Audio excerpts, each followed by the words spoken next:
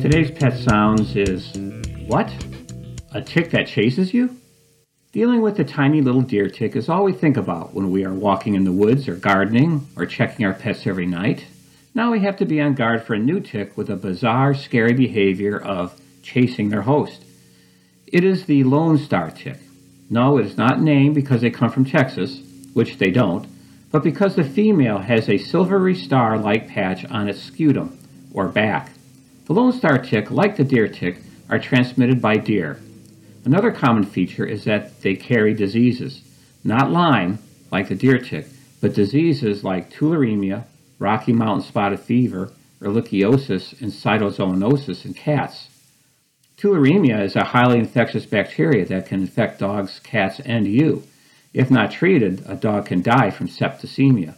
Ehrlichia is rickettsial disease that causes fever, blood abnormalities, chronic fatigue, weight loss, and bone marrow problems. Cytomegalosis is a highly fatal disease in cats due to this protozoa, or small unicellular animal. It is more common in the south. After becoming feverish, anorexic, and lethargic, the cat becomes icteric, anemic, low white blood cell counts develop, and most will die. So the Lone Star tick is not to be ignored. We are now seeing it in the Northeast. In New England, it is most active between April and July, but the young nymphs can be active into October. They are more fair weather critters than deer ticks, in that they prefer temperatures over 50 degrees, as deer ticks can be active as low as 35 to 40 degrees. Be forewarned, a warm February day can bring them out too.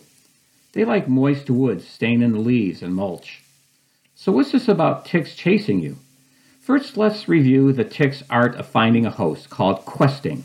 Questing is a behavior used by the tick to increase its likelihood of finding a host to feed on. Remember, ticks do not fall off trees and drop on you, nor do they jump from a bush when you pass by. The most common questing strategy is to climb up a blade of grass or a bush or a low-hanging branch and wait. To maximize contact of a passing animal, they hang from the vegetation from their hind legs and outstretch their forelegs into the air.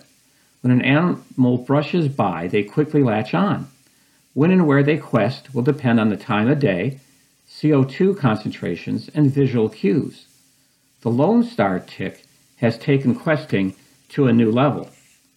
They will position themselves on vegetation, and when they detect a host, they don't just wait for your dog to brush against it. Rather, they start running towards the host. If your dog stops to smell something, the tick may catch up to her. The Lone Star tick is the fastest tick around. This unique feature is kind of scary. They can literally run you down, waving their forelegs up in front of them, hoping to latch on. So you don't have to be in the deep woods or stray off a hiking trail to get a tick. That is why you always check your dog and yourself after being outside, no matter how careful you or your dog were. To make things worse, a bite from the Lone Star tick can cause you to develop an allergy to red meat. The saliva of the Lone Star tick contains a sugar molecule called alpha-gal that humans do not have. Once bitten, some people will mount an immune response to alpha-gal. Now the body is sensitized to this sugar molecule, much like a person becomes sensitized to a bee sting with the first sting. Once sensitized, like a bee sting, a subsequent exposure to alpha-gal will cause a mild to severe allergic reaction. People can get exposed to this sugar molecule by eating red meat that has alpha-gal. The reaction is called alpha-gal syndrome, and typically a person develops an allergic reaction to red meat after a Lone Star bite. Dogs and cats won't get this syndrome because they have alpha-gal in their bodies, so it is not a novel molecule, hence no immune response to a tick bite. One last bit of bad news. The Lone Star tick has large, long mouth parts, so they are a devil to remove. Many times a significant wound is left behind after you dig it out. You've heard me say this many times, knowledge is power. I know the questing tick sounds like something from an old 1950s sci-fi movie, but now that you know about it, you can stay vigilant and diligent in your tick prevention for your dog, cat, and yourself.